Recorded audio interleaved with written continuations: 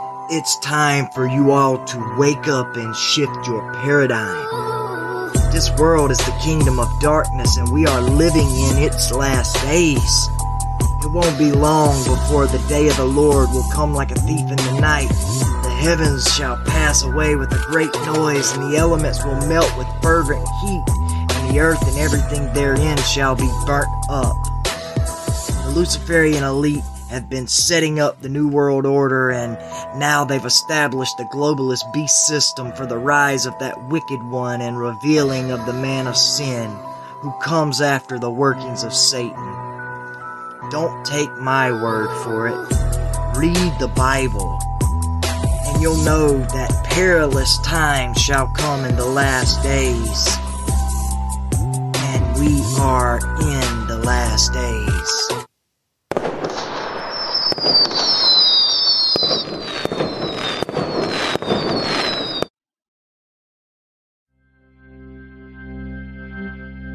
The Fourth Watch starts now.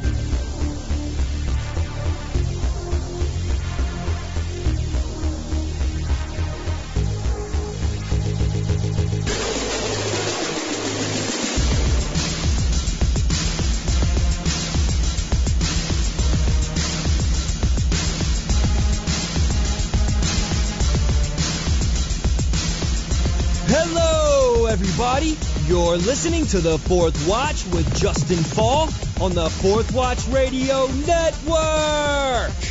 I hope everyone's having a blessed week. Tonight's going to be an investigation into the dark shadows of one of the most influential occultists in the modern world. We'll be digging into the connections of secret societies, magic practices, occult doctrines, music infiltration, satanic ritual-based crimes, as well as the people who have been disciples of this particular man who called himself the Beast. We've got a lot to cover, so let's go ahead and start the adventure. Submitted for the approval of the Fourth Watch Radio Network, I call this episode Children of the Beast, Aleister Crowley, Shadow Over Humanity, with special guest, William Ramsey. Well, it's officially Thursday, and that means it's officially time for the Fourth Watch. It is such a blessing to be back with you all, and we've got a great show on tap tonight. If you're a new listener, we're very grateful to have you tuning in, and we want to let you know that there's a brand new show posted every Thursday at 11 a.m. Eastern Standard. Be sure to head on over to fourthwatchradio.com. That's FOURTHWATCHRADIO.com, fourthwatchradio.com. There you'll find show archives, links to our free mobile apps for Apple and Android devices, links to all of our websites, as well as a donate page that will show multiple ways you can help support the Fourth Watch Ministries. You can also subscribe to us on iTunes if that's your preferred method of listening. Now, tonight's going to be a real treat as we sit down with William Ramsey to discuss the major influence that Aleister Crowley has had upon the modern world as we know it. And we will then move into the beginning of a new Bible study series on the book of James. So be sure to stay tuned in for that as well as we conclude the interview with William.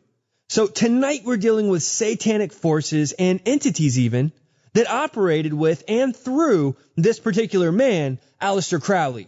And these same entities and forces continue to operate all over the world as these ancient practices and doctrines are proliferating into the end times. Our guest tonight is a Christian author, researcher, occult crime investigator, and his website is occultinvestigations.com. That's occultinvestigations.com. I definitely want to encourage you all to check his site out when you get a chance for even more resources.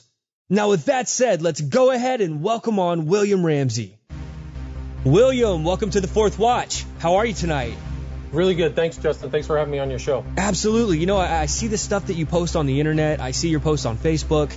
And I'm like, man, I got to get in touch with this guy. Like the stuff that you're putting out there, it causes you to think outside of the normal box that so many Americans force themselves into. And you sent me a copy of your latest book, Children of the Beast. And this is getting into Aleister Crowley's Shadow Over Humanity.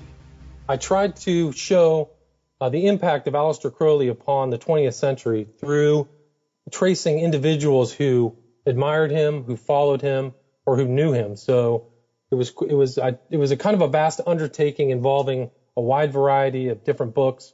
And I think I just showed that our modern culture has been influenced by people who took Aleister Crowley's ideas to heart and made an impact upon the modern world.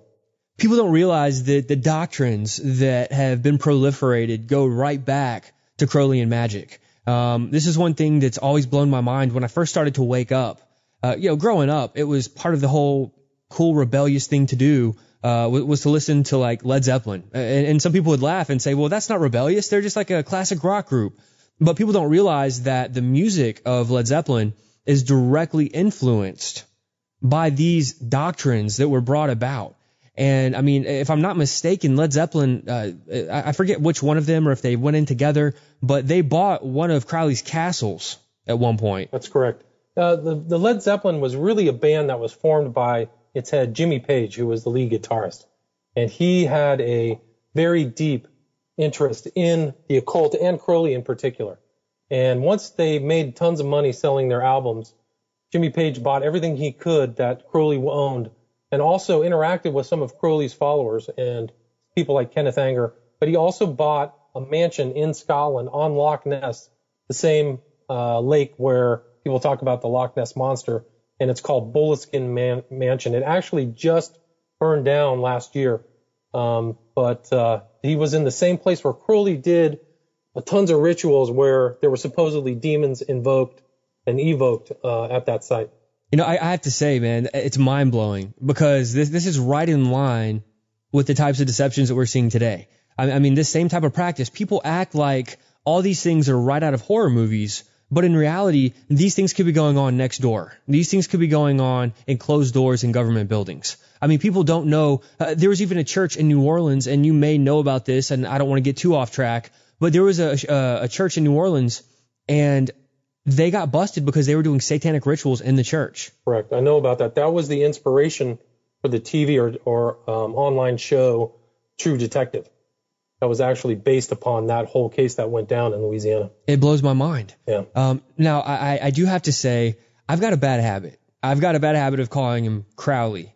And I have a reason for this. So let's just have some fun for a second. Okay. Watching the TV show Supernatural, they call him Crowley. They refer to a guy named Crowley who's like the king of hell.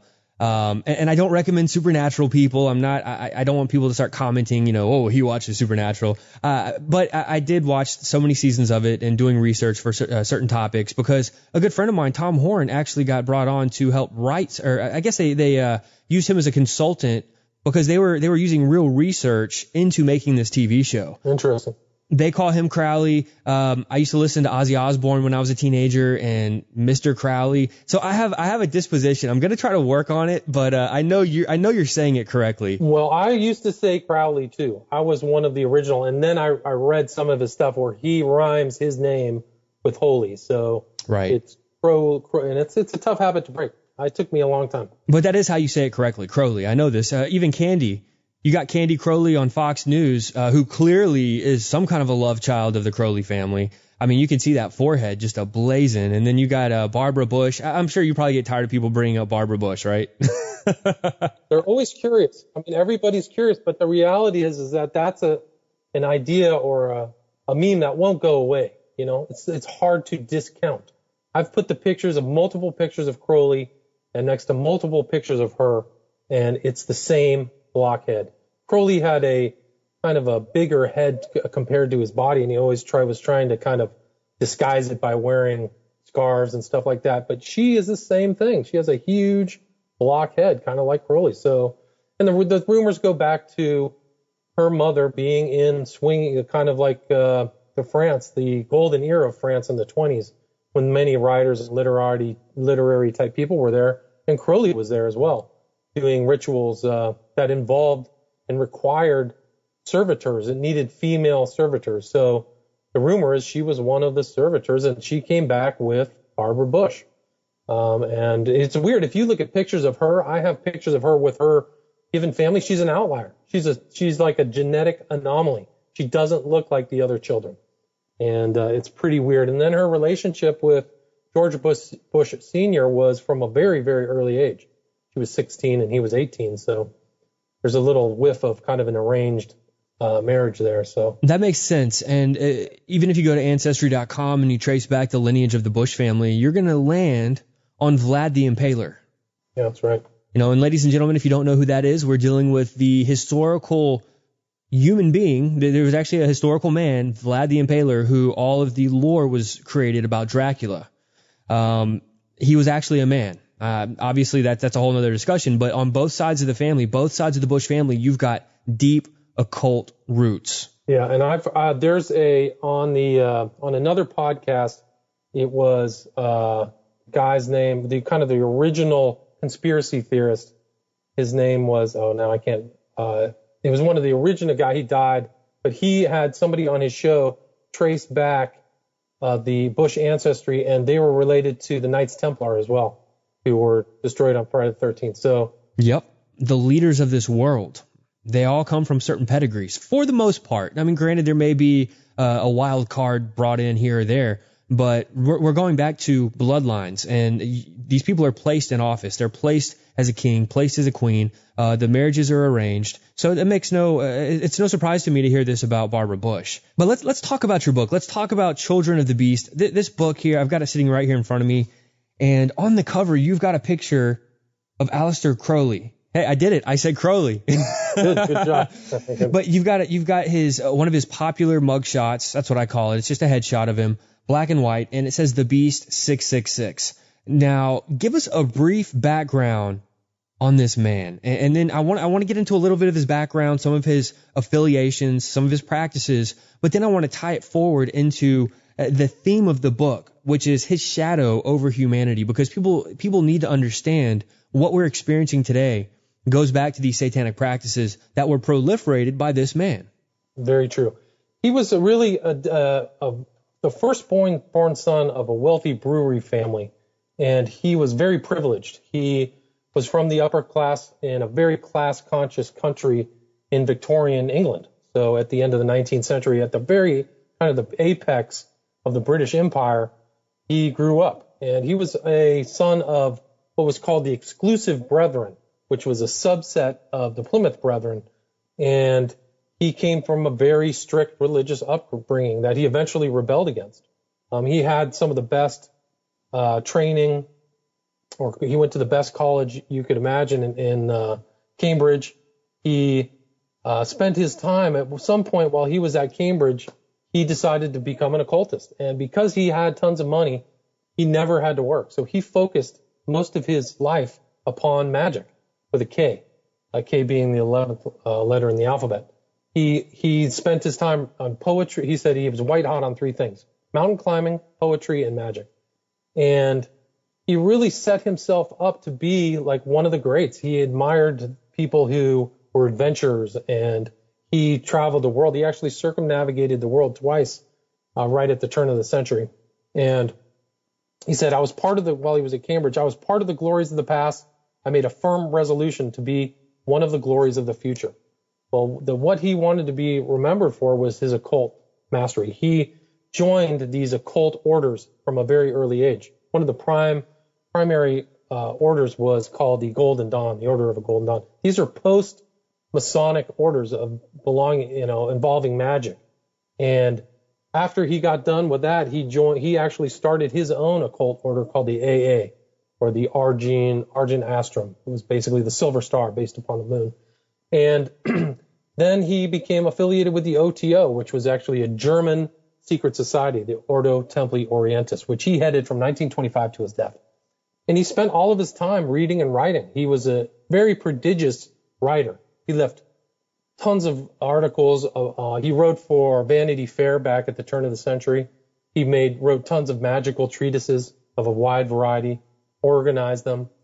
And he started his own temple called the Abbey of Thelema. It was in Cefalù, which is in northern Sicily, where he spent time just practicing magic of all different types. People described the place as corrupt, and there were all kinds of vile writings on the wall.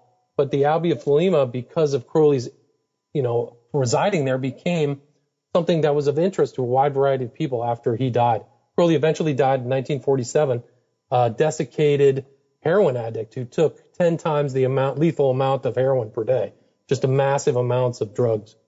And it was, he codified his religion into one phrase: do what thou wilt shall be the whole of the law.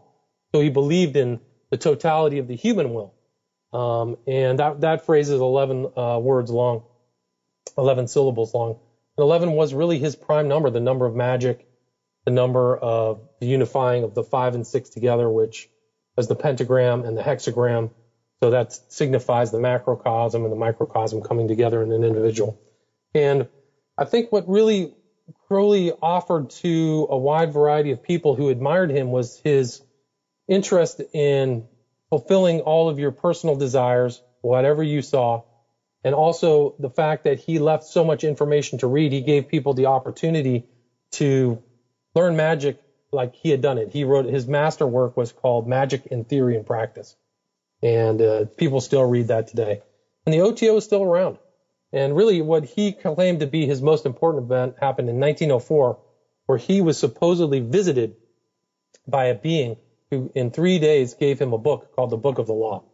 And the Book of the Law was written, and it had some very nasty pieces in there about plucking the eye of Muhammad out, and really very, very vicious. But it basically, because of Crowley receiving this book from this demon called Awas, the Lord of the Air, he thought of himself as a new prophet, really a prophet of this new aeon, that he wanted a cosmological change to happen in the world, and that cosmology would be the change from this old dying god he called Osiris, this Christian ideal, to the new age of Horus, the crowned and conquering child, which would be a new era of magic and blood and death. And in many ways, after 1904, the 20th century has been fraught with incredible bloodshed and war, from the First World War to the Second World War.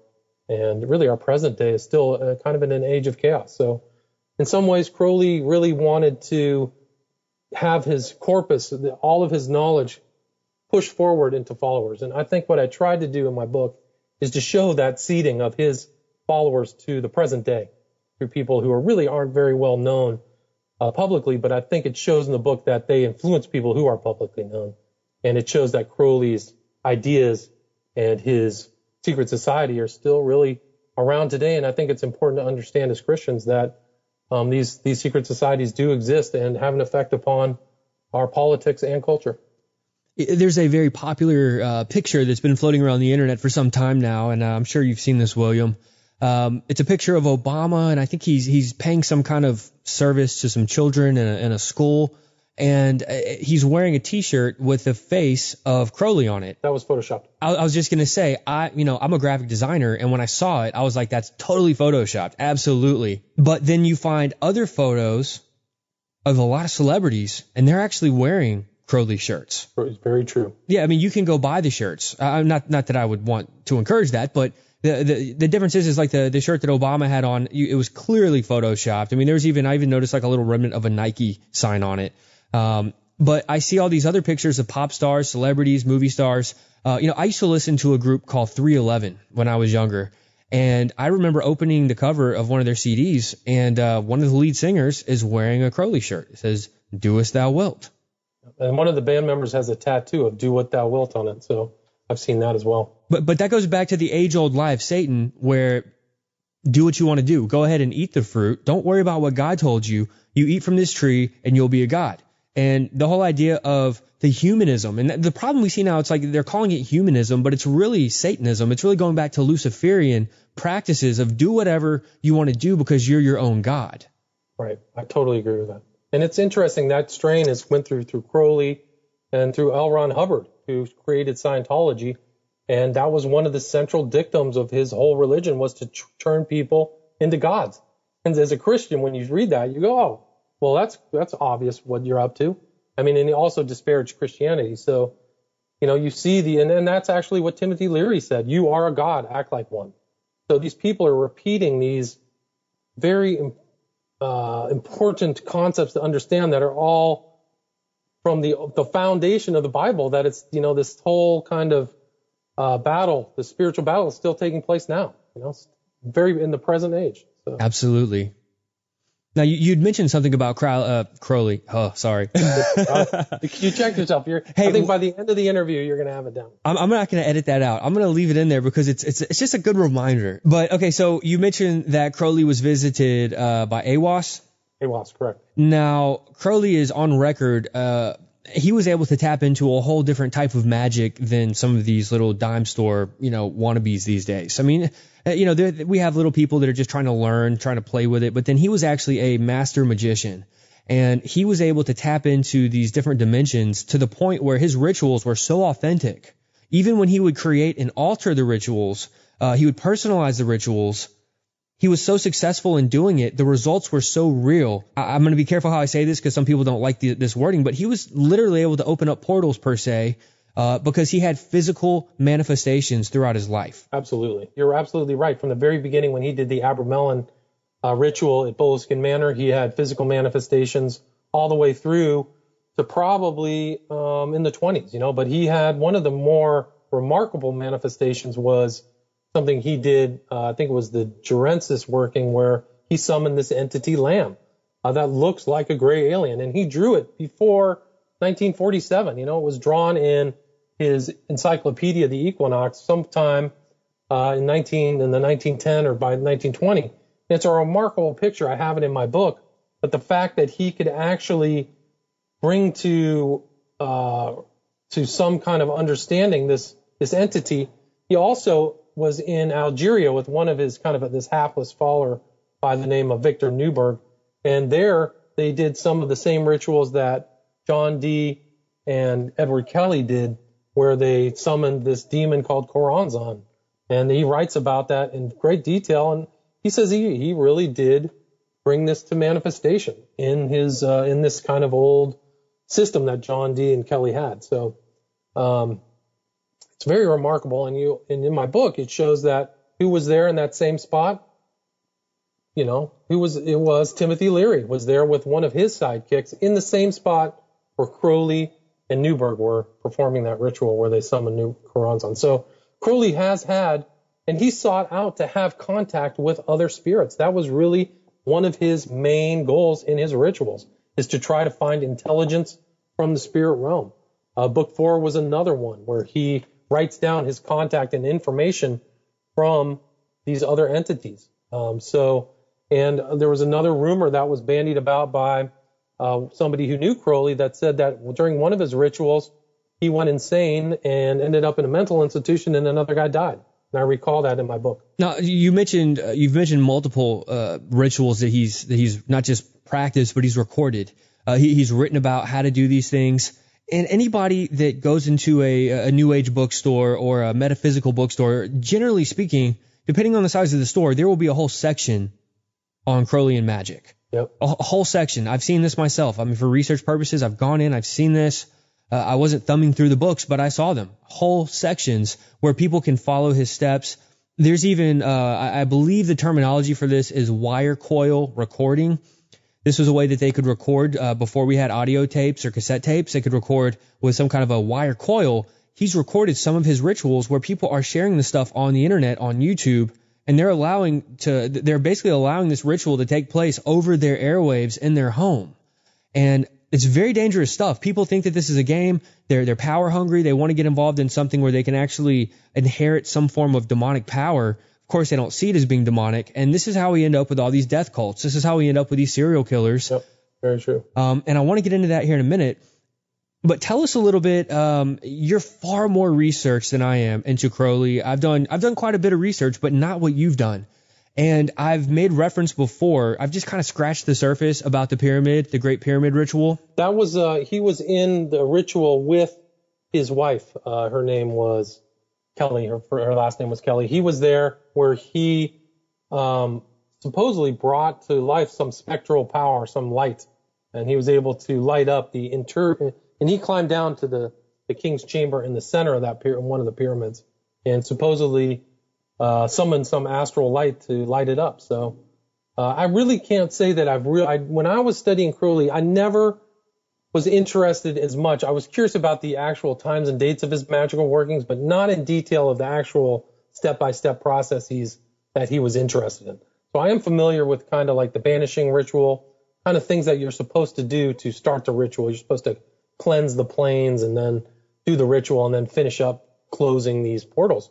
So in some ways you can say portals, but you're supposed to tear he's trying to tear the dimensions in a certain sense, right, through some of these preliminary steps. And there is a recording, like you said, of Crowley doing the banishing ritual of the pentagram. So now the thing that gets my attention here, and I bring up the pyramid ritual because it actually is going to connect to a theme here that we're talking about.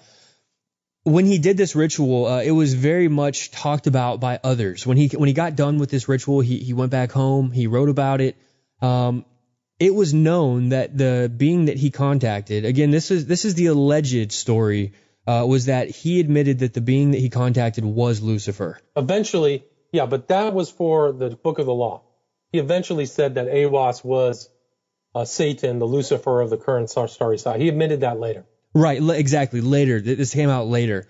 And you fast forward so many years and you have this very successful entrepreneur.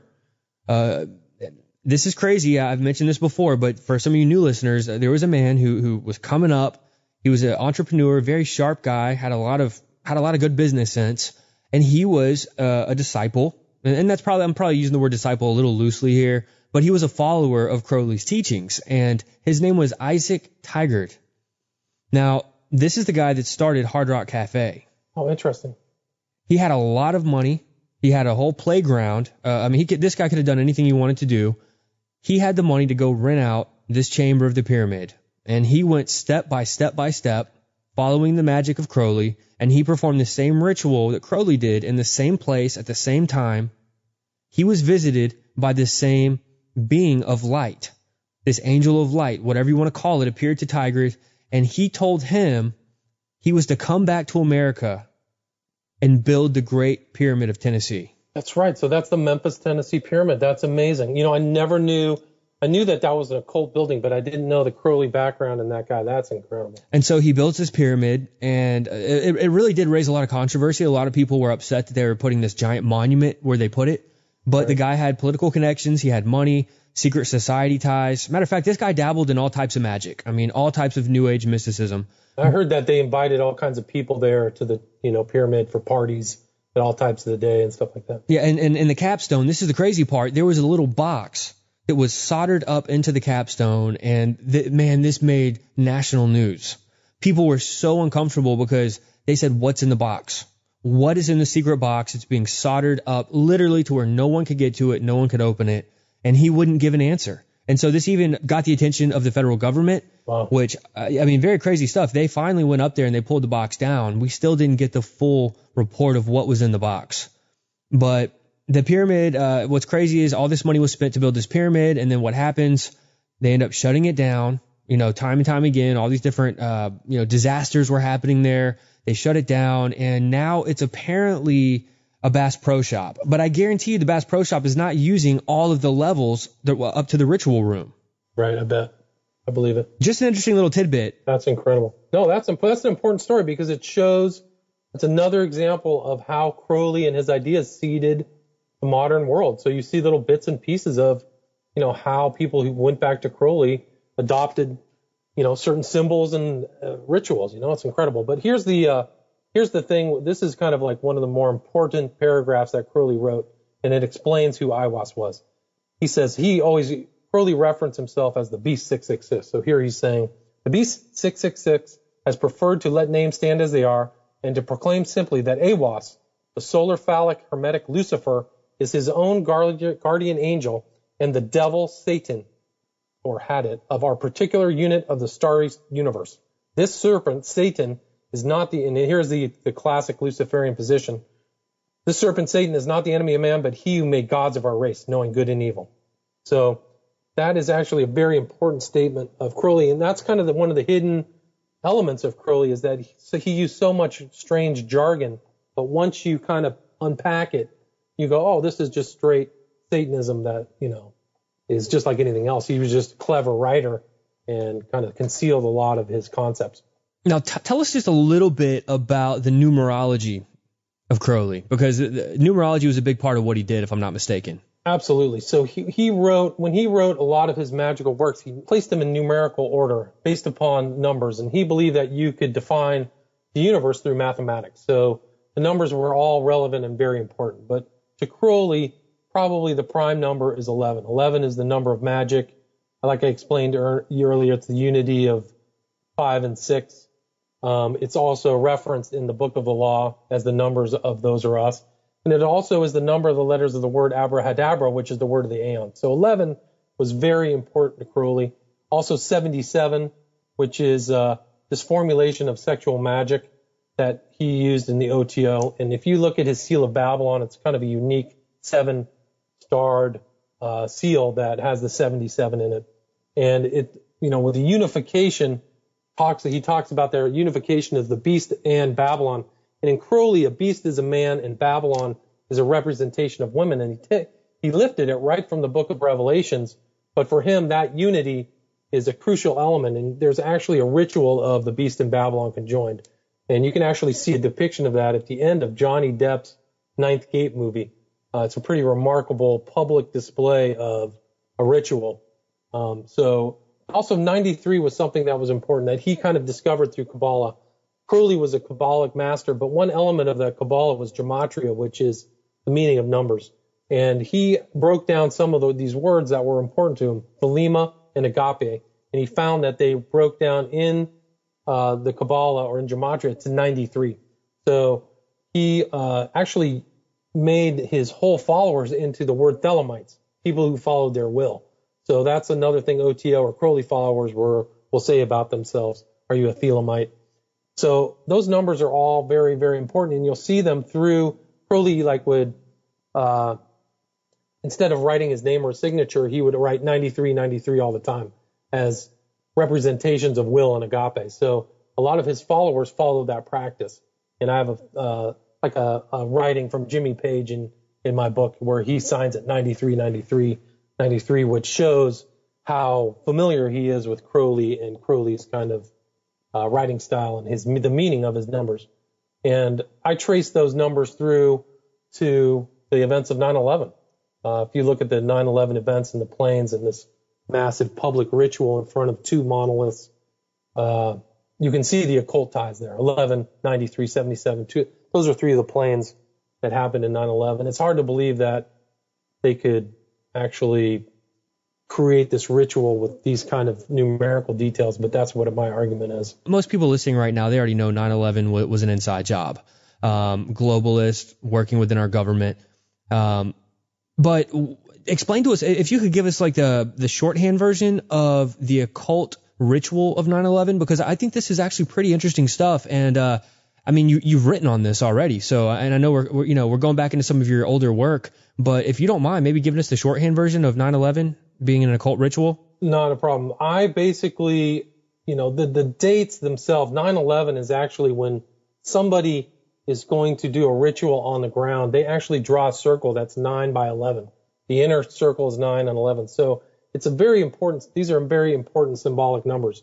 But I believe that the 9/11 itself was a working to facilitate exactly what Crowley said in his book, is to create change in accordance with will. That's the real purpose of magic, according to Crowley. And therefore, I believe that the events of 9/11 were an event to facilitate change in accordance with people's will. And the change that they wanted was massive change in domestic and foreign policy.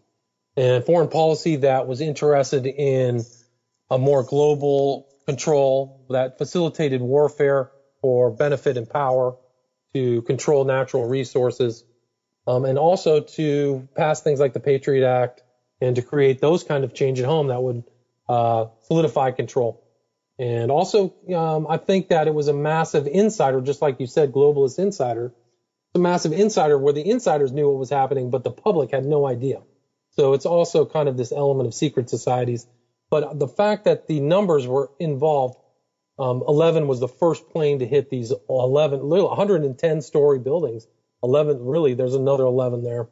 I think shows this kind of ritualized meaning that somebody believes that this numerology is crucial for this kind of action. And even the buildings themselves were broken up into 3 parts. There's tons of symbolic meaning in the buildings, and this strange circle that was in the center called the spherical caryatid. It just was, and that the spherical caryatid is actually brought up and referenced in the movie Fight Club. They actually break it down, but there's just tons of symbolic meaning in the building. So it's just an incredible event, 9/11. The fact that they could have this tie, and that's really why I wrote my first book, Prophet of Evil. The title was Prophet of Evil, 9/11, Aleister Crowley and the New World Order. And I tried to make the point, or my general thesis is that all these principles work together in the 9/11 event. And if people want to hear more about this, because you've done a great deal of research and breaking this down, obviously you can't break down all the details in a short amount of time. You said the book was Prophet of Evil, and that's available on your website. And I'm going to just plug this real quick in case somebody's listening. We'll definitely plug it again. You've already heard it in the intro. You're going to hear it now, and you'll hear it again at the end. But occultinvestigations.com. occultinvestigations.com. If you want to just make a note of that, you definitely want to check it out.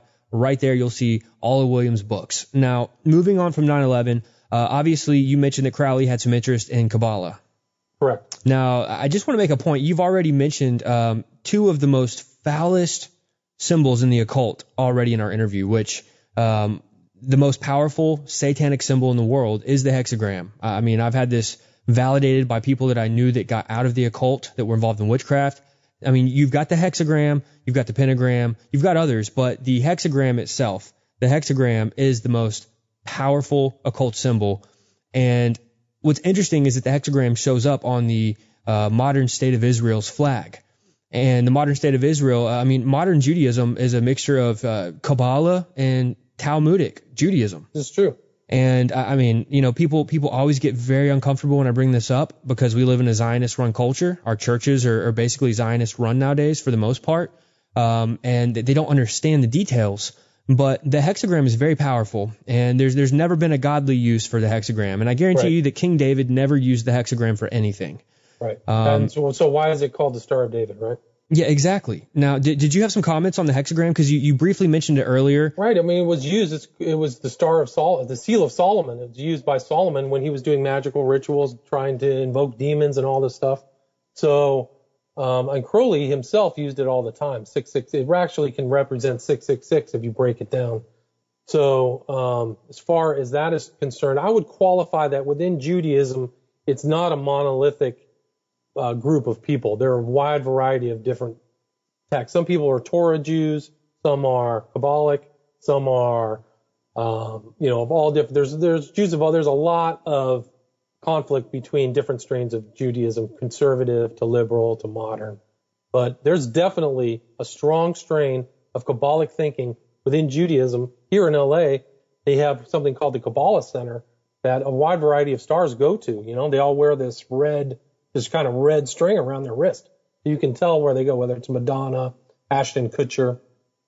So all these people, and it's a very complex kind of field of study involving the tree of life and all these emanations. But it's purely occultism. I mean, Kabbalah is there's nothing biblical about the Kabbalah, and there never will be. I mean, as a matter of fact, even Jonathan Cahn was referencing, and he's very popular with the evangelical crowd.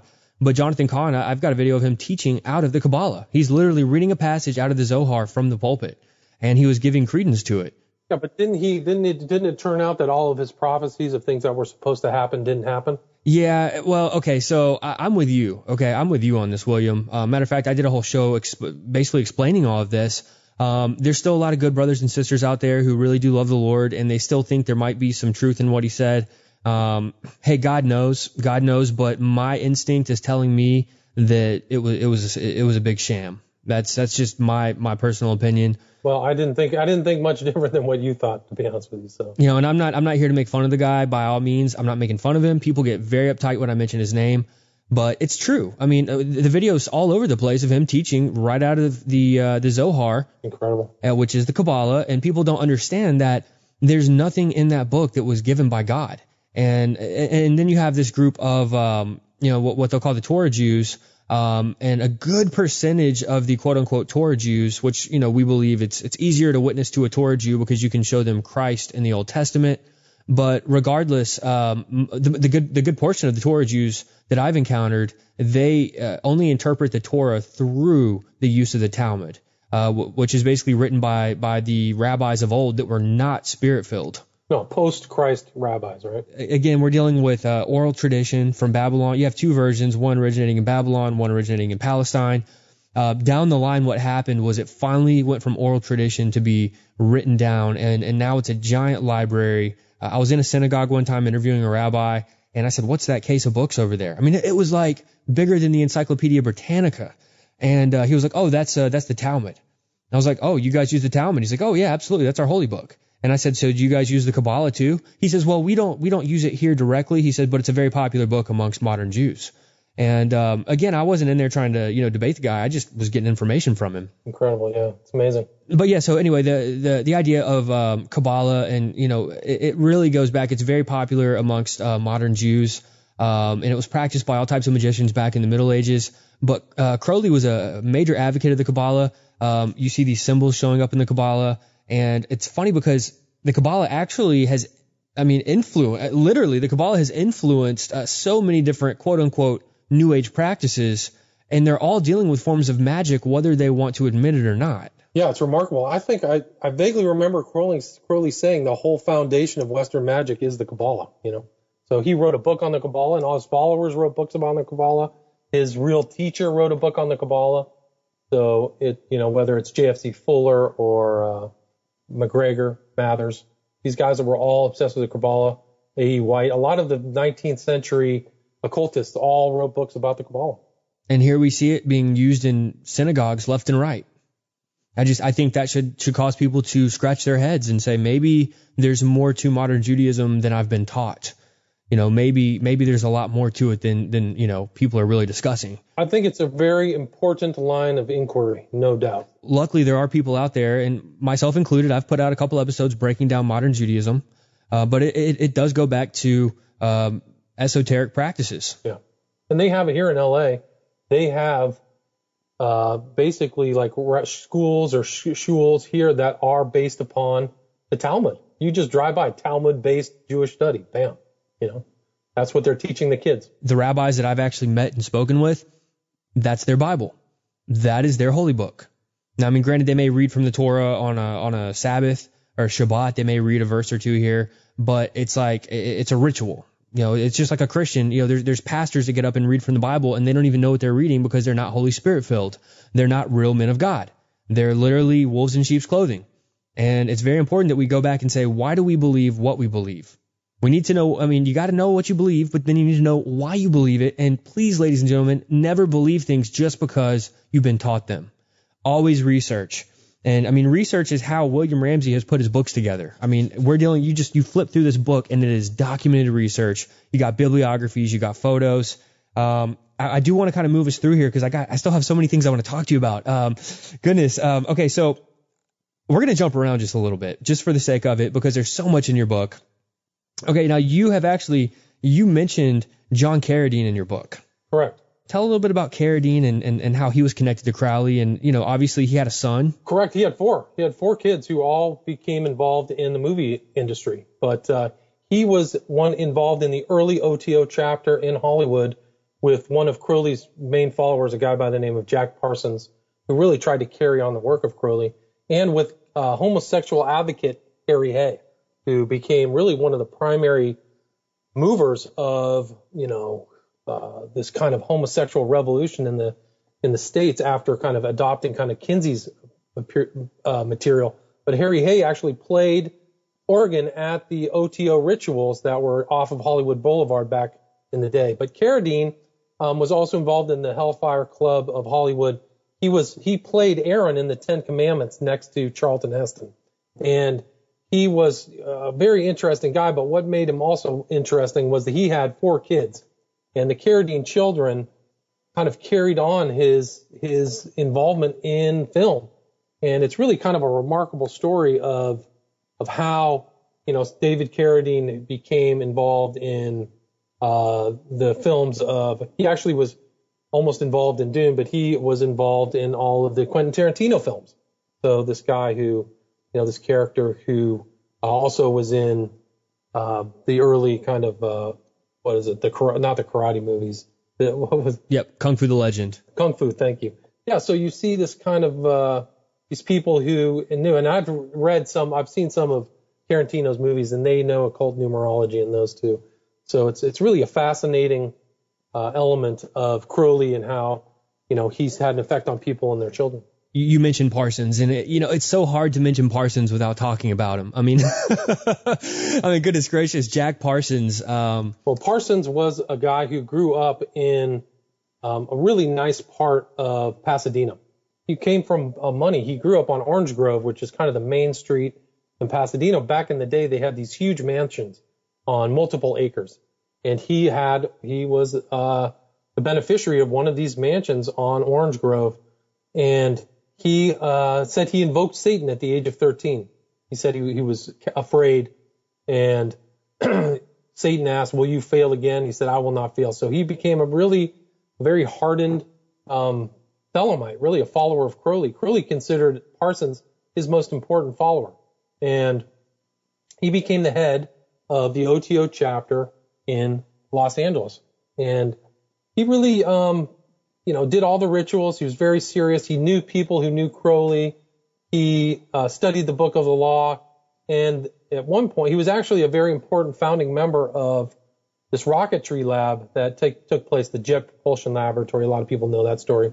But he was an early kind of adventurer where he was doing all kinds of jet experiments with one of his buddies in Pasadena.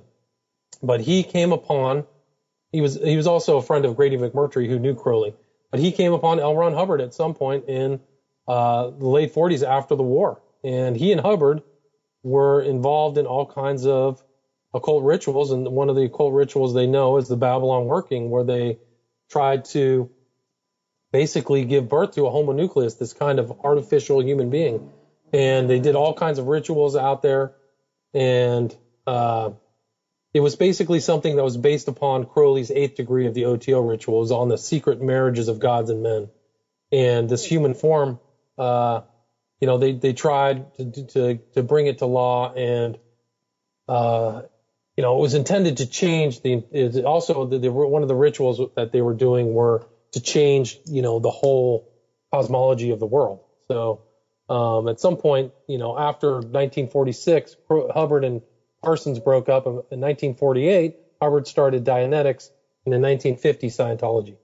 And so this kind of text, Parsons himself said that he was kind of a follower. He actually created something called Liber 49, intended to be the 4th chapter of Aleister Crowley's Book of the Law, which is very interesting. So he had pretty intense aspirations to be a follower of Crowley and to sit upon the throne of the beast, so to speak.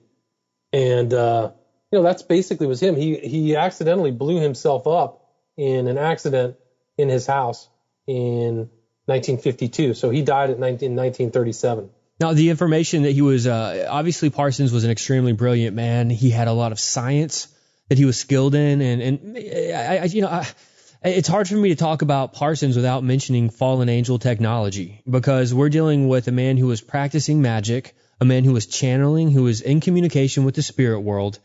And he had information that would come to him in these channeling sessions, and you would see him turn around and use that channeled knowledge in some of his projects.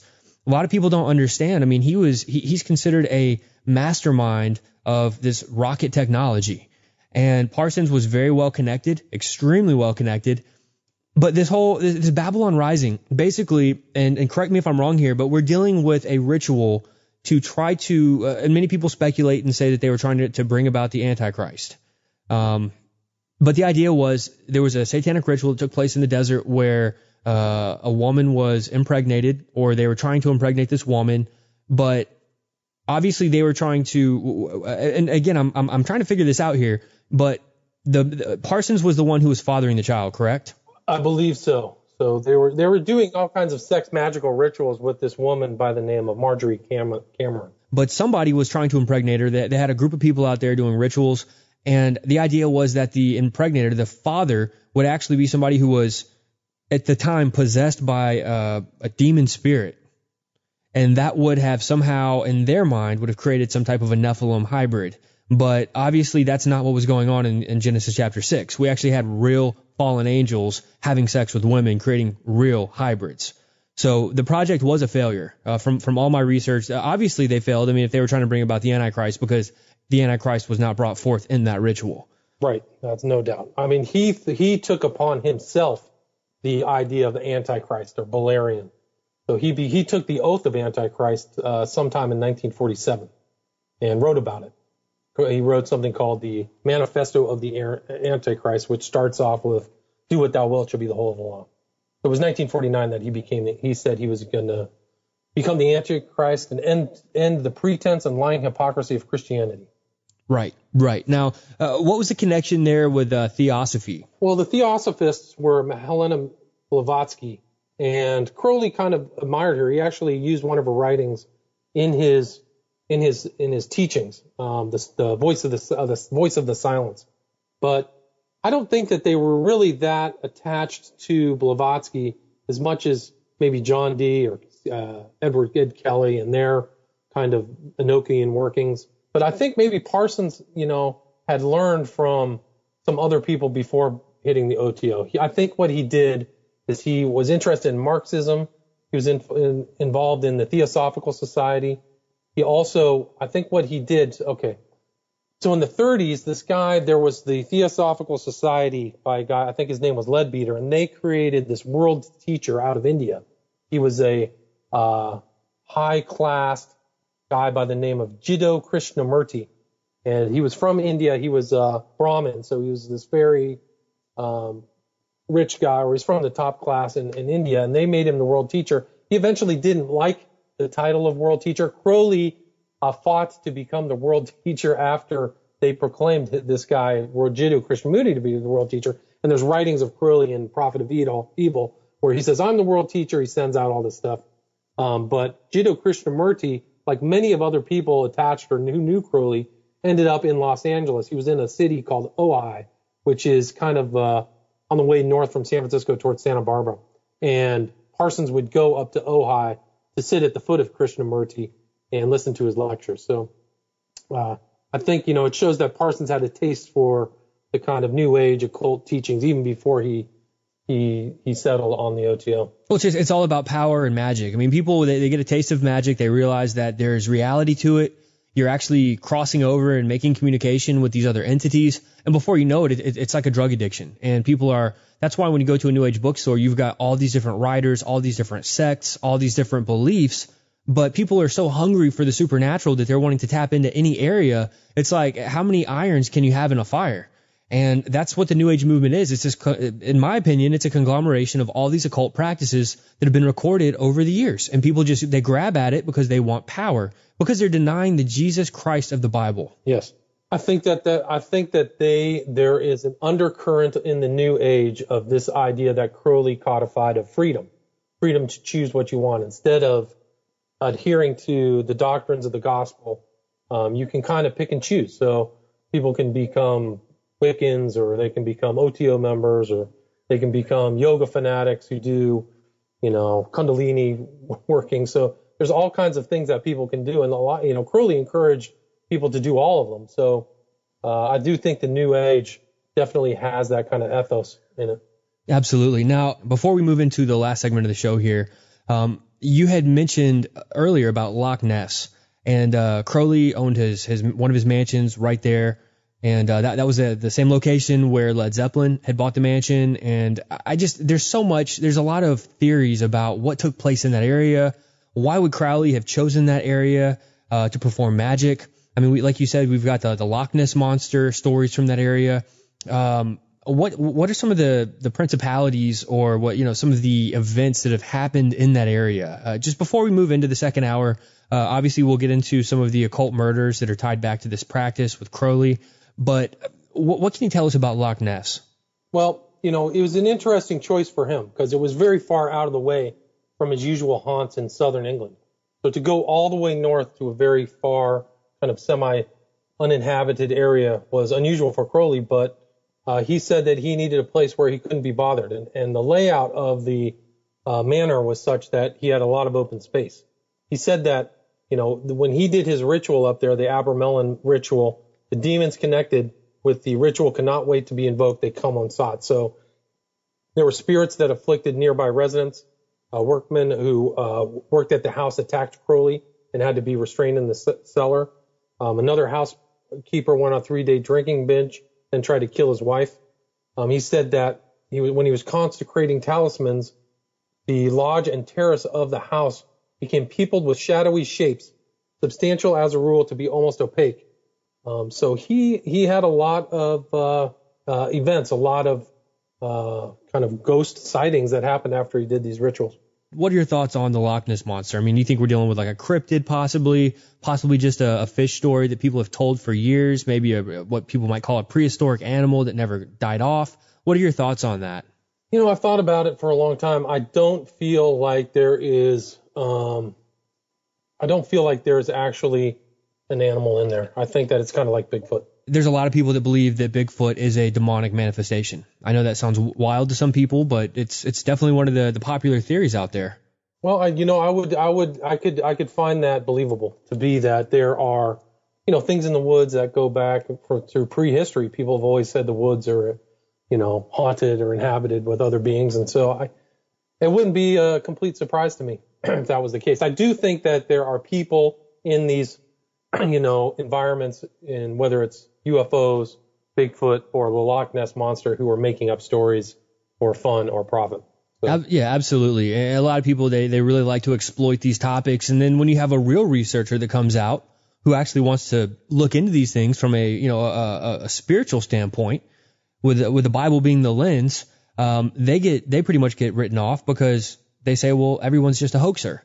But yeah, I think that there's definitely some possibility there. I think the Loch Ness Monster is definitely falling into that realm of possibility of some type of a demonic manifestation, because we are seeing things like this manifesting on Indian land. Not when I say like this, I don't mean like the Loch Ness Monster, but the general idea of something that shows up and then disappears. Right. So, I mean, I definitely think it's all things considered, kind of looking into the idea that Loch Ness is an area where there's a lot of haunting, a lot of demonic activity. So just want to throw it in there. It's on a ley line as well, which are these supposedly spiritual charged lines that circumnavigate the globe. And occultists, when they plot their, where they want to stay, like to plot them on a ley line. And my understanding is that Boleskine is on one. And you're dealing with the pyramids, you're dealing with some of the megalithic structures of thousands of years old, before they had telescopes like we have today, before we had the modern day technology. People were building, and I believe a lot of these megalithic structures were built by the Nephilim. The giants were definitely involved in this, but they had knowledge of the ley lines thousands of years ago. Now, whether there's any truth to the power involved in the ley lines, that's still up for debate. But we do know that the occult really believes that the ley lines are very important in their rituals and their placement.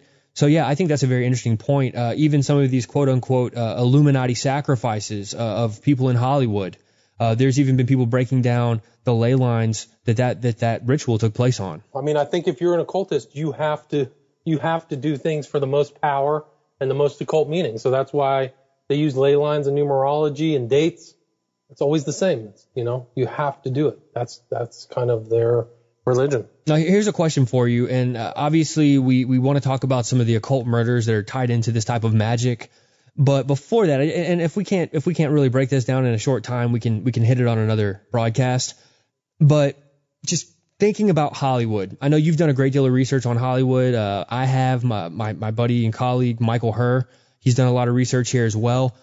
There are multiple secret societies in Hollywood. We know this, but there are very elite groups, and according to many researchers, they say there is the most elite of the elite groups in Hollywood, where all of the who's who are part of this group. It's very much like what Kubrick had depicted in Eyes Wide Shut.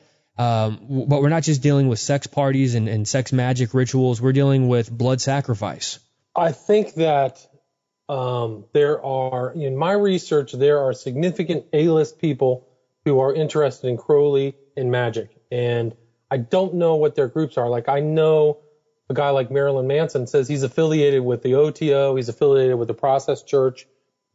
And the Process Church is really probably one of the, and I've written about the Process Church who were inspired by Crowley.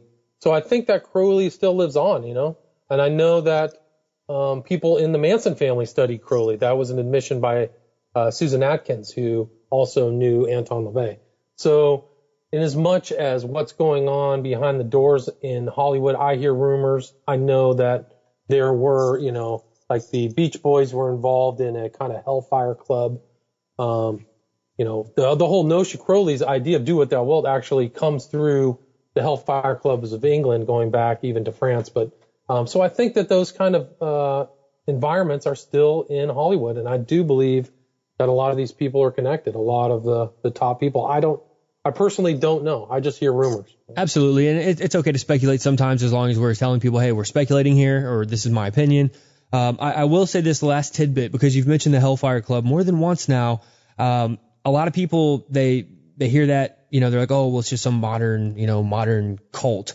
But like you said, it goes back to the old world, and even some of our founding fathers are on record as being members of the Hellfire Club. Benjamin Franklin, Franklin, major player there. I mean, we're talking about sodomite rituals, underground sodomite rituals. And you know what? We've probably just made this show 17 and up, but since it did get brought up, Crowley was a proliferator of sex magic. This is not an opinion. Yes. Part of sex magic, and I've mentioned this on the Canary Cry radio show, sodomy is part of sex magic. Apparently, sodomy is one of the most potent forms of sex magic. Yeah, I would say Crowley thought sodomy was the gateway to hell. So that was for him, the most profane thing you could do. And this is now a revolution in America. I bring this up because, and I know we got to move on here, but you mentioned the homosexual revolution, basically branching off. Was it Kinsey? No, it was Kinsey to Hay. So Kinsey himself was interested in Crowley. He wanted Crowley's diaries, and he traveled to Crowley's Abbey of Thelema with filmmaker Kenneth Anger, who was an OTO member. And so he had a late interest in Crowley, and he shared some of Crowley's sexual perversion. But then, inspired by Kinsey, was Harry Hay, who was a founder of what was called the Mattachine Society, which was a homosexual secret society in the 40s. And it kind of avalanched and snowballed into the sexual revolution of the 60s and the gay rights movement. Harry Hay was a long-term member of the gay rights movement. And then to Nambla, so it got very disgusting. From my research, it was never about people's rights to love who they want to love. Sodomy was not about love. Sodomy was about sexual ritual magic. And the fact that it was always considered a sacred form of religion, the fact that it's been now broken out as, we've been conditioned in our culture that it's about loving who you love and it's about human rights. But people don't realize that when they participate in an act of sodomy, not only does God hate it, but they're actually participating in a very high-ranking form of sexual satanic magic. Yes. Even if they don't realize it. And I know people are listening right now, they've got a gay relative or a gay, friend here or there, whatever.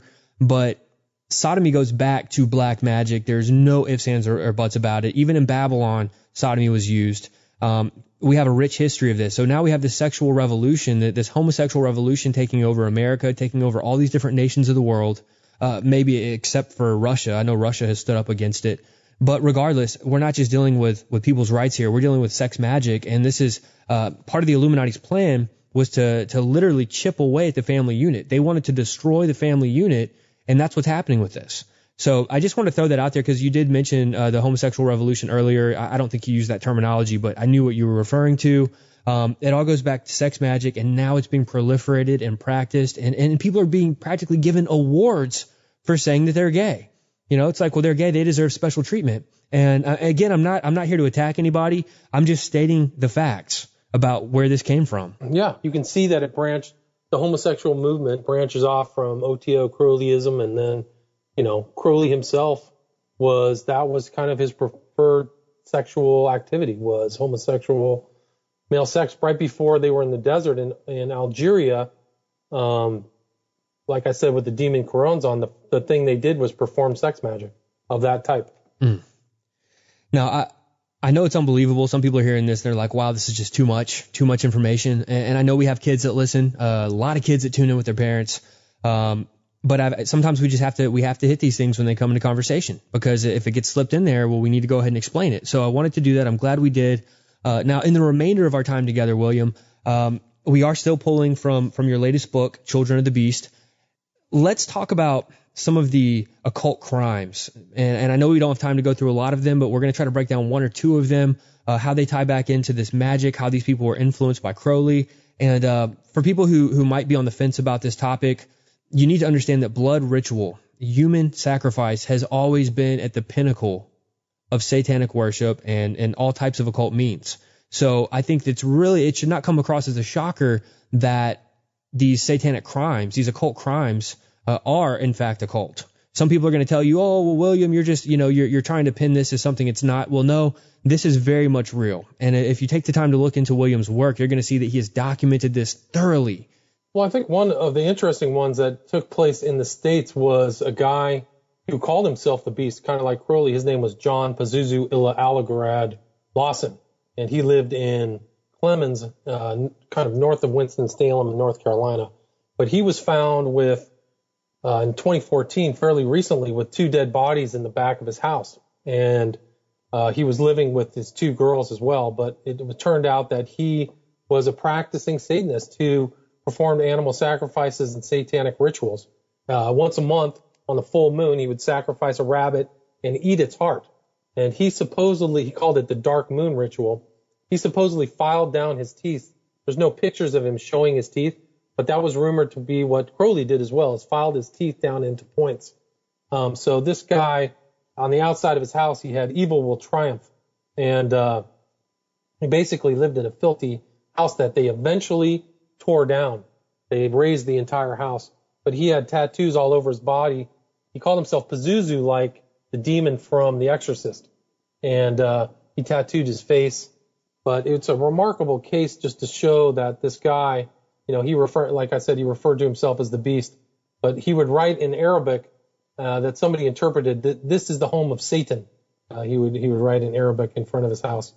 So I have pictures of him, what happened before he started practicing black magic, but he had pictures of Crowley on his walls, and it's just a remarkable case. He ended up dying in jail in October 28th of 2015. He was found in a pool of blood, but he was rumored to have killed 2 other prostitutes as well. So, these people who are into black magic and get caught up in this kind of awful,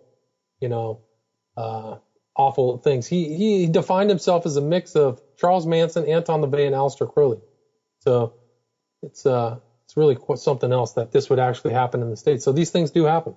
Now with Manson, obviously Manson was a follower of Crowley. And there's ties between Manson and the Beach Boys. Well, they have I covered in my book. There's what's called as the Solar OTO controversy. There was an OTO chapter that was in Los Angeles that Manson would hang out at. And he was also affiliated with, there's one writer who says that he was kind of a mid-ranking member of the Process Church, who was an offshoot of Scientology, which was inspired by Crowleyism and the OTO. It's Manson himself definitely has an occult pedigree. And so he was basically just continuing the type of magic that Crowley was doing, and now some people who might not even realize that they're practicing Crowleyan magic, they're just basically following in the footsteps of Manson. It's an offshoot. Yeah, I think so. I think that the Manson family is an offshoot of the family that they talk about in the Process, which is an offshoot of Scientology, which is an offshoot of Parsons and Crowley's magic. So you can see this kind of line of ideology that goes through these people, tracing back to Crowley with very solid connections back to Crowley. It's remarkable. Dealing with John Lawson, you said that he started off by doing animal sacrifice, and he was doing it on the full moon. And then eventually he went from animal sacrifice to human sacrifice. That's what it looks like. It looks like he took these people out and killed them. So he called his house the house of devil worshippers. So did he have a following? Not to my knowledge, but there were other people who talked about him. They knew him very well. They said he was very clever, and that he was a heavy duty drug user. And he said that the biggest high or rush that he got was eating a still beating heart of an animal he freshly killed. And it was weird. I mean, this was a guy, if you looked at him, he looked like a little, kind of preppy at one point, but I think he was a real monster. He and his girlfriend would choke his mother out. So basically choke her till when she passed out. So he turned into a real monster. Satanism turned him into a monster. Start playing with demons, you're going to get hurt. He said he worshipped evil gods. That was his religion. Now, I do want to touch on one other thing. I know I'm kind of throwing a wild card in there, but you mentioned Kenneth Anger, and I think people don't realize Metallica. And I know some people are going to laugh because they say, oh, Metallica's just a harmless rock band. They're not harmless by any means. Metallica has very much occult ties, but they had an album called Saint Anger. And from my research, they are referencing back to Kenneth Anger as being a saint in their religion. Interesting. I never knew that. Well, Kenneth Anger is a very interesting guy. He's a filmmaker, one of the earlier filmmakers. He inspired a lot of later filmmakers. Martin Scorsese said that he was an inspiration. What he did is he was one of the first people to put music over his videos and just kind of have the music running. It kind of was the beginning of music videos, and Scorsese used that same style in his films. And the thing about Anger is he adopted an interest in Crowley from a very early age. So he traveled to the Abbey of Thelema with Kinsey, the kind of founder of the sex revolution. And Kinsey filmed some of the sexual activity of Kenneth Anger for his perverted repository of sexual, material. But Anger had tons of friends who were friends with Crowley, a girl by the name of Wolfe who was with Crowley in the Abbey of Thelema, and people who knew Crowley. And so Anger really sought out a lot of these people. He was in San Francisco right at the time that the Manson family was in San Francisco. He actually lived with Bobby Bouzoulet, who was one of the first murderers in the Manson family. He went actually to jail for the murder of Gary Hinman. He was very close friends, and Bouzoulet actually did some of the writing for Kenneth Anger's film Lucifer Rising. And so Kenneth Anger actually films public rituals of, Crowley material in some of his films. And some of them are direct rituals of Crowley material. And he's friends with the Rolling Stones. He was at Altamont filming. He just was in all these other places with these, culturally important people. There's pictures of him with Anton LaVey. And he described himself as a warlock who was promoting Aleister Crowley. And he's actually still alive, surprisingly. I think he's in his late 80s or early 90s. He lives in Los Angeles. And he's actually was in a video with James Franco. James Franco is a pretty well-known celebrity who admires, Kenneth Anger, and actually did a video with him called Love in the Old Days, basically performing a ritual in a strip joint where, there's a lot of deep meaning. They put these animal heads on and dance around. And Kenneth Anger has influenced Sean Lennon, the son of John Lennon. And, it's just a remarkable cultural influence, this guy, Kenneth Anger, promoting black magic. It's unbelievable because we see these families of occult practitioners, and it's like this heritage of demonic religion gets passed down, and people are continually connected because of their bloodline. I mean, celebrities, we see it, and obviously there's obviously people who do die off and don't have children, but I mean, some of the biggest celebrities, they're literally living up to their demonic heritage from their fathers and their grandfathers. It blows my mind. And now, you mentioned about the OTO coming from Germany, and right. Obviously the Skull and Bone Society, that also originates back in Germany, right? Exactly, yeah. Germany. It's the Order of the Death Set, and we're dealing with these Nazi death cults. I mean, we go back to Nazi Germany. We have the Vril Society. We've got all types of these Nazi death cults. Cool. Exactly, the Thule Society, the Vril Society, which you're dealing with like the inner circle of that. And we're dealing with UFO religion. They were literally channeling these aliens. Yeah, I mean, it's incredible. I wrote, and you can read that part of my book where I compare Crowley to Hitler. And they basically have the same ideology, and they read the same books. Hitler was reading a book called Magic Theory and Practice. It's remarkable. These guys have the same ideological progeny. I mean, it's incredible, really. And, so Crowley was this ideologue, and Hitler was a kind of a political Crowley in a lot of ways. Same doctrines. It's just unbelievable. The dots are so easy to connect once we start digging. And some Christians might not understand why we want to talk about Crowley and why we want to do these types of research projects, because it helps us understand the times better. It helps us understand the spiritual warfare that's going on. And again, Paul says we're not wrestling with flesh and blood. We're wrestling with principalities, spiritual wickedness in high places. And what we're seeing here is that these people are just literally puppets being driven and operated by demons. And, I think it's like the Bible says, my people are destroyed from lack of knowledge. If you know this stuff, then you can see it coming. It's about being on the wall and having a far thing. If somebody starts talking about do what thou wilt or I like Crowley, then this is trouble. A lot of these people who believe in these doctrines of do what thou wilt, it's a very selfish doctrine. They don't think about other people. I'm doing what I want. It's an almost direct, if not straight on direct contradiction to the tenets of the gospel and the tenets that Christ talked about. Exactly.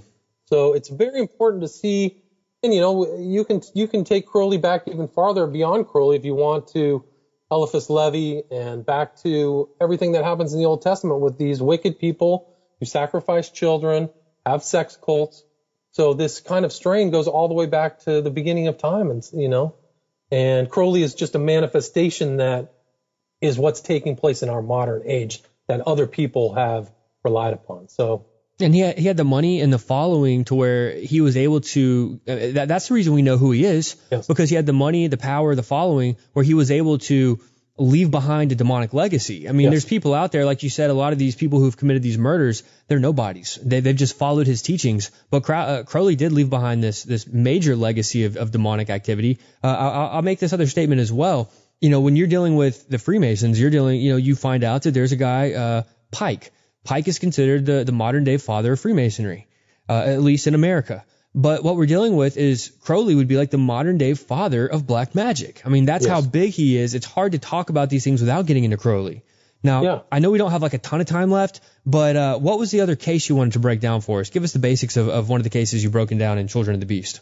Well, it's a very interesting case that took place in Britain. It was a cult that was based upon Aleister Crowley. And it was this guy by the name of Colin Bailey created kind of a cult that enslaved women, that there was all kinds of things that happened there where he would read out of the book of the law saying every man and woman is a star. And it was incredibly perverse. There was all kinds of Egyptian kind of symbolism and gods in the house. And it was something that was covered in a book by the name of Devil on the Doorstep, My Escape from a Satanic Sex Cult. And it just shows the perversion that was advocated by Crowley and how people who go back to his teachings can ruin all these people's lives. Like this girl was horrifically abused. I mean, I don't want to go into the details about it, but it was just like awful what this guy Bailey did. But they had reading, instead of going to church, they would have Sundays where they would read from the book of the law. And there were 17 members. And that was kind of what Bailey would do. So they were kind of a strange group within this city of England, and everybody knew it. But when the guy finally got sentenced and went to jail, the judge said that you set yourself up as the ruler of a sick little kingdom surrounded by women who danced as your willing attendants. You became their master and formed a community with the community involving child abuse, rape, and prostitution. So he said the judge finished by saying, you have fully lived up to the ideals of your mentor, Aleister Crowley. You used the occult to further your excesses, and you took cruel delight in your depravity. So it shows that the judge knew at the end that his interest in Aleister Crowley ended up with this kind of sickening environment that this guy had with these women and children. It's really awful. These things are going around everywhere. I mean, people don't understand that this is the type of stuff that is filling our modern world, and it goes back to ancient practices. And I mean, Halloween is one of those days of the year where satanic activity in the public is running rampant. I mean, there's all types of occult crimes that take place on Halloween. They don't call it Devil's Night for nothing. I mean, even the night leading up to Halloween and even the night after, different people still call that Devil's Night because the crimes are continuing to take place. But just because it's not Halloween doesn't mean that these things aren't going on. I mean, these things are going on. They have so many different dates on the satanic calendar where they have to perform rituals. Right. It's unbelievable. Now, I know we're almost out of time here, but I just want to make a point here. You started off your book with 3 verses that you've pulled, and I believe you're using the King James Bible here. Correct. That's what we use here at the Fourth Watch. But you started off with Deuteronomy 18:10-12. I'm just going to read this real quick. There shall not be found among you anyone that maketh his son or his daughter to pass through the fire, or that useth divination, or an observer of times, or an enchanter, or a witch, or a charmer, or a consulter with familiar spirits, or a wizard, or a necromancer. For all that do these things are an abomination unto the Lord. And because of these abominations, the Lord thy God doth drive them out from before thee. Deuteronomy 18:10-12. Tell us why you chose to use that to open your book. I think that it just set the stage for what was happening in the research that I put into the book, that so many of these people are enchanters or witches or consult with familiar spirits. So I just wanted people to know my position from the very beginning, that I'm not a proponent of these people. I'm a person who's exposing them, something completely different. So somebody may see your book in a bookstore and they see the cover and they see Aleister Crowley with the Beast 666 on his forehead. Yeah, and then they open the cover and they realize, oh, wow, this is a book written from a Christian perspective. Definitely a Christian perspective. But I think it's an important book. I think these studies of these evil people are important too, so you have knowledge of them. Because a lot of them come as angels of light in a lot of ways. Crowley, if you look at his history, when he would meet somebody new, at times he would just talk about, angels and things like that. They didn't know the sinister background of these people. And I think that if they can be exposed, the damage they can do is minimized. If not, they can't do it. And people aren't going to be as shocked when they realize, it's like if people can go ahead and learn these things now, they're not going to be nearly as shocked as the end time continues to unfold, because we will be seeing more and more of these things. And look, just because you've covered all these murders in your book and how they're all ties to occult practices, these are just the people that got caught. Right. People don't understand that even at the highest levels of our federal government, these same types of satanic blood rituals are taking place. I mean, that people even believe that at Bohemian Grove, that the cremation of care ritual is not actually done in effigy. There are very solid researchers that believe that they have always sacrificed a human at Bohemian Grove every year. And there's even pictures from I think it's the 30s, that show they used to take a black man and put the black man on the altar. I've seen the pictures, and these are not Photoshop pictures. Spiritual wickedness in high places, absolutely. Exactly, and that's one of the other verses that you started your book with, Ephesians 6:12. We've already referenced this earlier. We wrestle not against flesh and blood, but against principalities, against powers, against the rulers of the darkness of this world, against spiritual wickedness in high places. You've put that in your book. And the other verse that you put here, I think this is so powerful, because people like you and I, we get attacked on a regular basis because we do expose things. And people are always asking, well, why are you doing that? You have no right to do that as a Christian. But actually, I'm so glad you put Ephesians 5:11 here. And I'm just going to read this. And have no fellowship with the unfruitful works of darkness. But it doesn't stop there. It goes on to say, but rather expose them. So we're not just commanded in God's word, we're not just commanded to flee from these things, we're actually commanded to expose them. You see, most of the modern church has a hard time with this. You start exposing wickedness, and unfortunately for us, William, we oftentimes have to expose things that are taking place in the church with false teachers. It all goes back to wickedness, spiritual wickedness in high places. It's not the man that we're wrestling with. It's not that flesh suit that we're wrestling with. We're wrestling with the demons, the spiritual wickedness in high places that are causing mankind to do the things they're doing in these last days. So I love that you put that in there, because that is our command, not only flee from these things, but as born-again followers of Jesus Christ, we have to expose these things. Amen. So it's very, very awesome to see that you started your book out. Before you even get into the meat of the book, you start off with the Word of God and very powerful passages, really, that go ahead and just let everybody know you're about to get into some heavy stuff tonight as you read this book. Tonight we have been talking about Children of the Beast, Aleister Crowley's Shadow over Humanity, written by William Ramsey, and we've been joined by William tonight as well. One more time, I want to let everybody know William's website is occultinvestigations.com. William's written a book called Abomination. What's a brief synopsis on Abomination, William? It's about the satanic influence upon the West Memphis 3 murders that happened in Memphis in 1993. So we've got Abomination there. Obviously, that's a book that you could probably talk for hours on. We've got Children of the Beast, Aleister Crowley's Shadow Over Humanity, and then we also have the book you referenced earlier in the show, which is Prophet of Evil, Aleister Crowley, 9/11, and the New World Order. All three of these books are available on your website, $19.99, and you told me before we started that people can find your books in various places, but you would prefer that they order them from your website. Yeah, it's a lot better for me if you order from the website, so I'd appreciate it. But you can find Kindle versions of my first two books and hard copies at Amazon as well. Awesome. And do you do personalized copies for people? Are you able to do that? Absolutely. So every book that you buy at Occult Investigations, I will give you a signed copy. Well, unfortunately, you didn't keep up to your end of the bargain, buddy. Yours wasn't signed? It was signed, but you didn't make it out to Justin Fall. It's okay.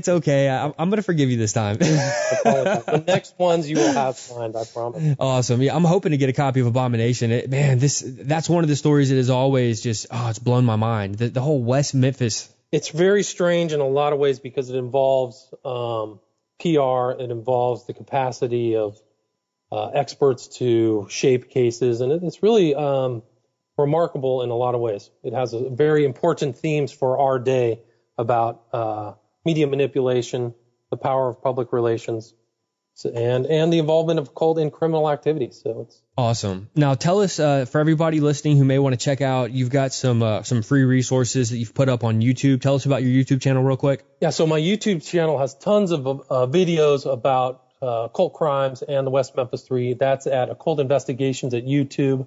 I also am pretty active on Facebook. If you want to check out William Ramsey, I have tons of information on my timeline and some great articles, too, about the West Memphis 3 and some stuff from Children of the Beast. So please go take a look at that. Awesome. You can find them on my friends list on Facebook. If you're my friend, if you're not my friend, you should be.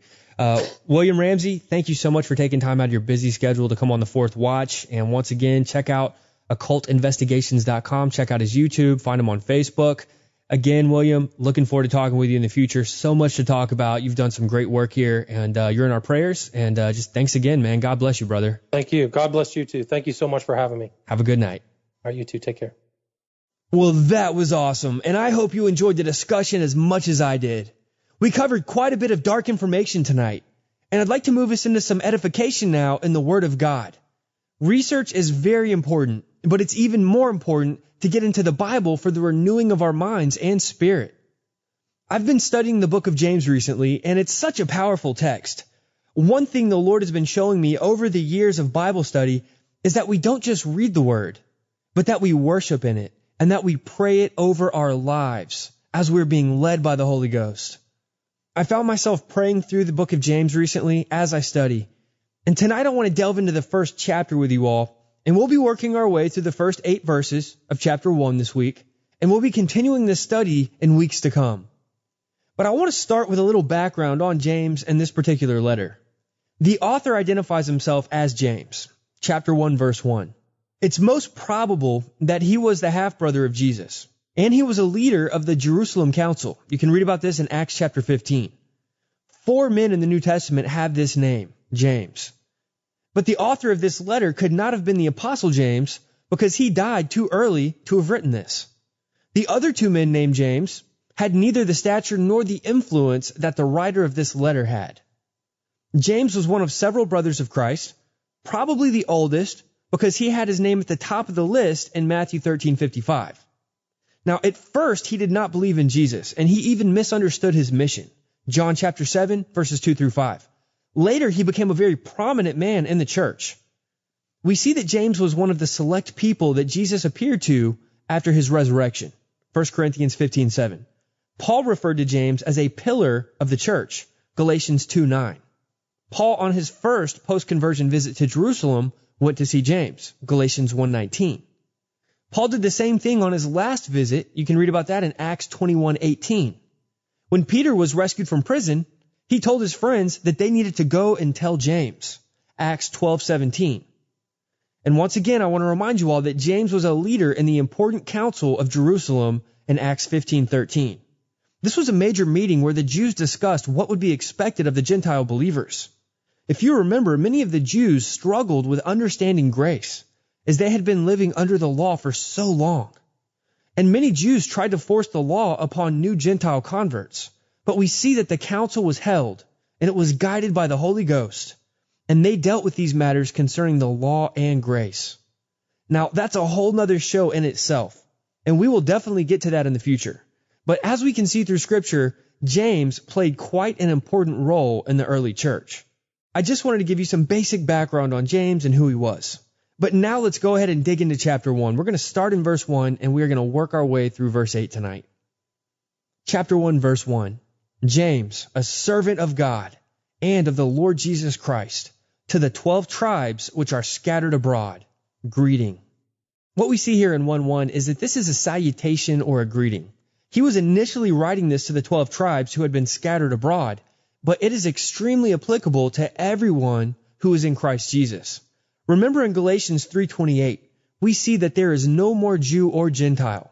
But after Christ, there is only one defining factor in this lifetime, and that is faith in Christ Jesus and faith in Him alone. There is no more Jew, no more Gentile. It is either Jesus or it is nothing. So even though this epistle was addressed to the 12 tribes in the intro, it is doctrine and encouragement that is applicable to everyone who is in Jesus Christ. Now, verse 2, he says, "My brethren, count it all joy when ye fall into diverse temptations, knowing this, that the trying of your faith worketh patience. But let patience have her perfect work, that ye may be perfect and entire, wanting nothing." Let's break this down. My brethren, count it all joy when ye fall into diverse temptations. As followers of Jesus Christ, we're part of the brethren. We should count it all joy when we fall into diverse temptations. But what exactly are diverse temptations? In the Greek language, diverse temptations is made up of the two words poikilos and parasmos, and literally refers to an umbrella of various types of trials in which our faith and our integrity is tested. Our virtue is put on trial per se in these temptations. This can include temptations for us to sin, but also different types of trials and tests in general. And always pertaining to our faith. It always goes back to our faith and our virtue and our integrity being tested and tried. So we're told here to be joyful about these tests. The Greek word we see for joy is chara. In context, it literally means to receive these tests or to receive these temptations in gladness. Now, James is about to explain why and how we can do this in verse 3. He says, "Knowing this, that the trying of your faith worketh patience." The trying of your faith worketh patience. And we're supposed to know this. We're supposed to remember this. When we're successful in persevering through the trials and the tests, when we make it through the temptations, our faith is tried and proven. But specifically, a blessing is attached to being faithful through these tests. We're told that these tests and trials work patience in our lives. And patience, defined in the Greek language, is dealing with being constant, steadfast, and even persevering. And verse 4 continues, "Let patience have her perfect work, that ye may be perfect and entire, wanting nothing." How awesome is that?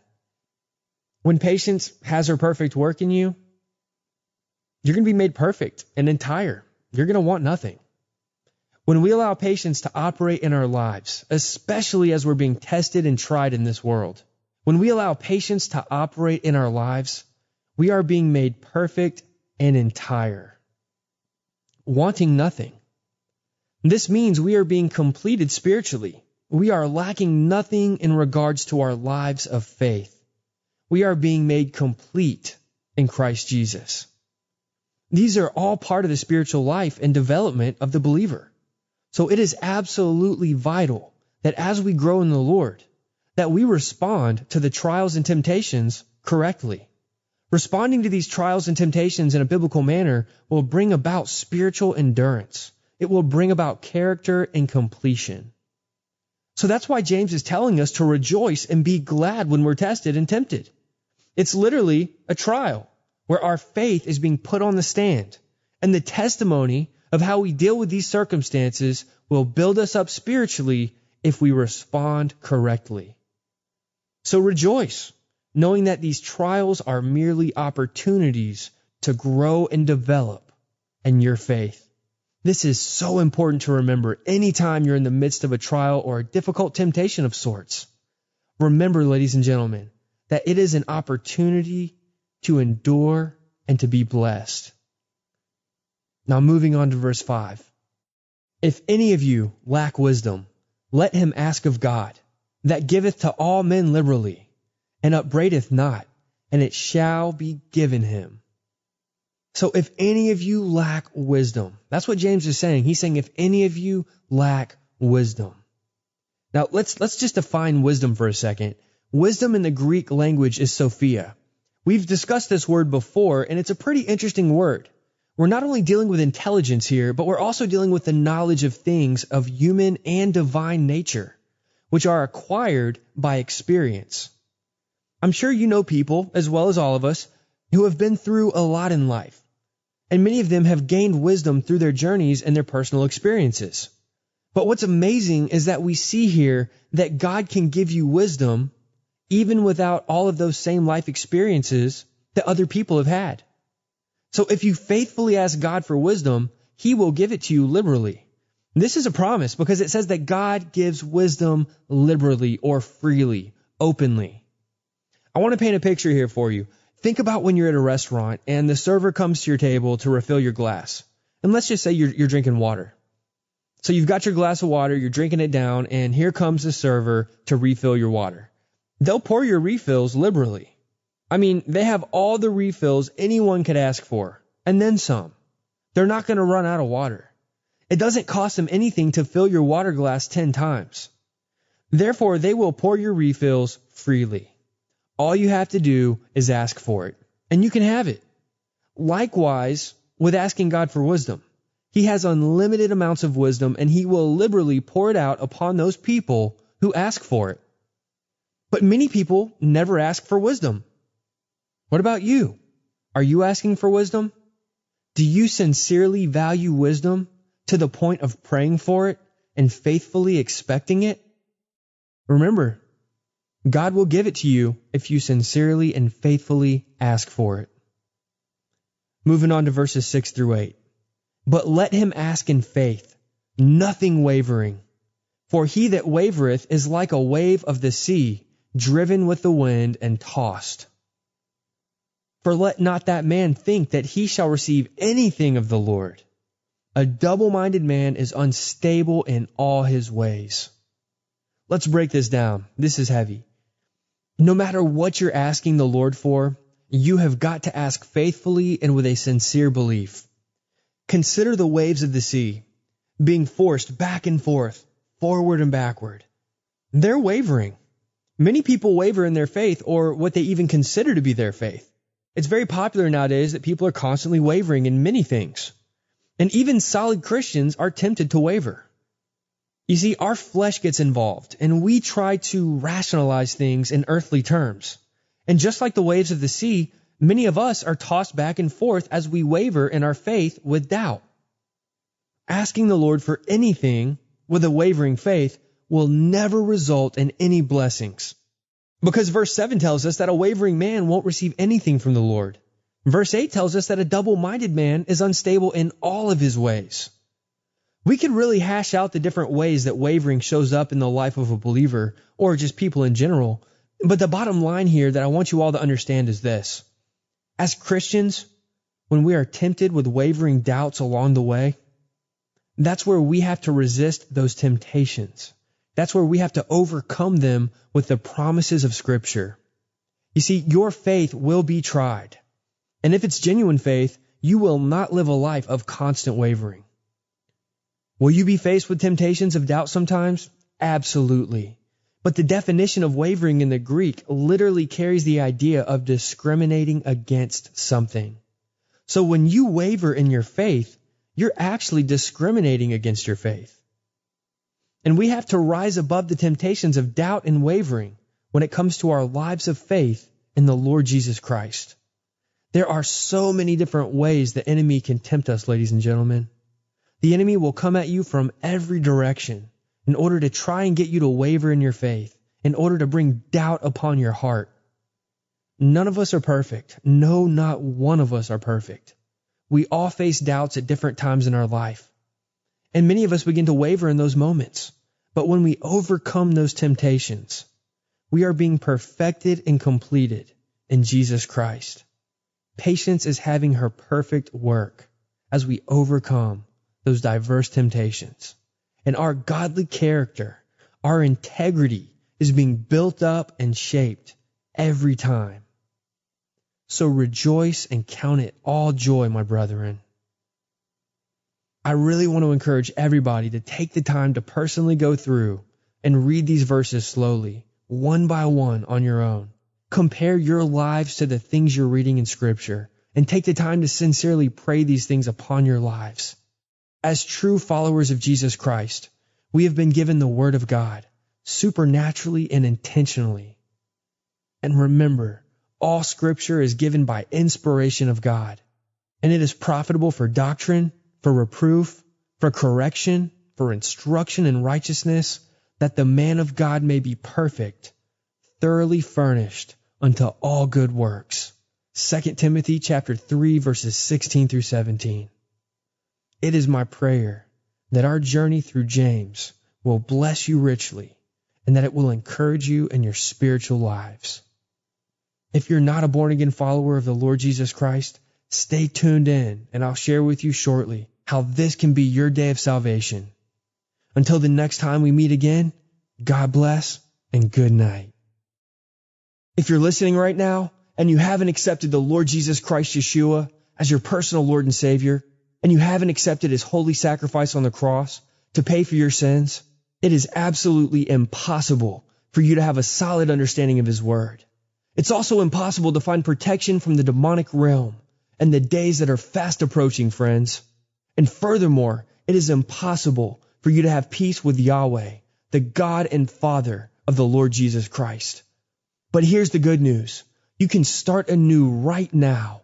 You can repent of your sins, and you can have the wages of your sins paid in full. Now is the time to repent and turn away from your sins and make right with the will of God. The Bible actually declares that we don't know what tomorrow holds, so we must take action with the time that we have right now. Repentance is the first step, regardless of what you may have heard. This means turning 180 degrees from your past thoughts, actions, and lifestyles that are in opposition to the Most High God. Understand that repentance is a process, and it is absolutely attainable because of the grace and mercy and power of God. Because of Jesus Christ and His once and for all sacrifice, you can be forgiven of all of your iniquity and every sin you've ever committed. Yahweh is a jealous God, but He is also rich in mercy. And tonight, if you're willing to admit your wrongs and repent, He is willing to meet you right where you are, and He will show you that mercy right now, friends. The wages of our sin is death, but tonight we can receive the gift of God, which is eternal life, but only through Jesus Christ our Lord. Romans chapter 6, verse 23. I am so thankful that God sent His only begotten Son, Jesus Christ, to die on the cross, a living sacrifice, who shed His sinless and perfect blood to pay the debt of our sins, which offers us the ability to be seen as blameless before God on that day of judgment. And make no mistake, there will come a day of judgment, ladies and gentlemen. Let today be the beginning of your communion and peace with God, as you are filled with the Holy Spirit and you can begin putting on the armor of God and growing in an intimate relationship with Him. It is the will of God that you don't perish, but rather that you repent and enter into a relationship with Him based on His terms. If you're not sure of what God's terms are, I want to challenge you to start reading your Bibles and learn firsthand what God expects from you. If you don't have a Bible, we highly recommend that you pick up a King James Bible, which is easy for anyone to find. Jesus Christ is our only hope, friends, and my prayer is that you believe on Him tonight. That's the most important part of the show, and by far the most important decision you will ever have to make in this life. Amen. It's been an interesting adventure tonight, and I sure hope you've all enjoyed this broadcast. If you ever miss a show or would like to go back and re-listen to an old one, Every show is archived on our website, fourthwatchradio.com, all spelled out, FOURTHWATCHRADIO.com, fourthwatchradio.com. There you'll find links to multiple streaming options, and every broadcast is dated and summarized for your convenience. Everything we offer is completely free, including our mobile apps for Apple and Android devices. You can easily click the link on the website to be taken to whichever app store applies to your device. Be sure to stay tuned in every Thursday for all the latest shows. Like us on Facebook and feel free to add my personal page as well. If the Fourth Watch is ministered to you and you would like to help support this ministry, you can follow the donate link on our website. I bid you all a week filled with grace and peace in the Lord Jesus Christ. We'll see you all next week. God bless and good night. You're listening to The Fourth Watch with Justin Fall on the Fourth Watch Radio Network.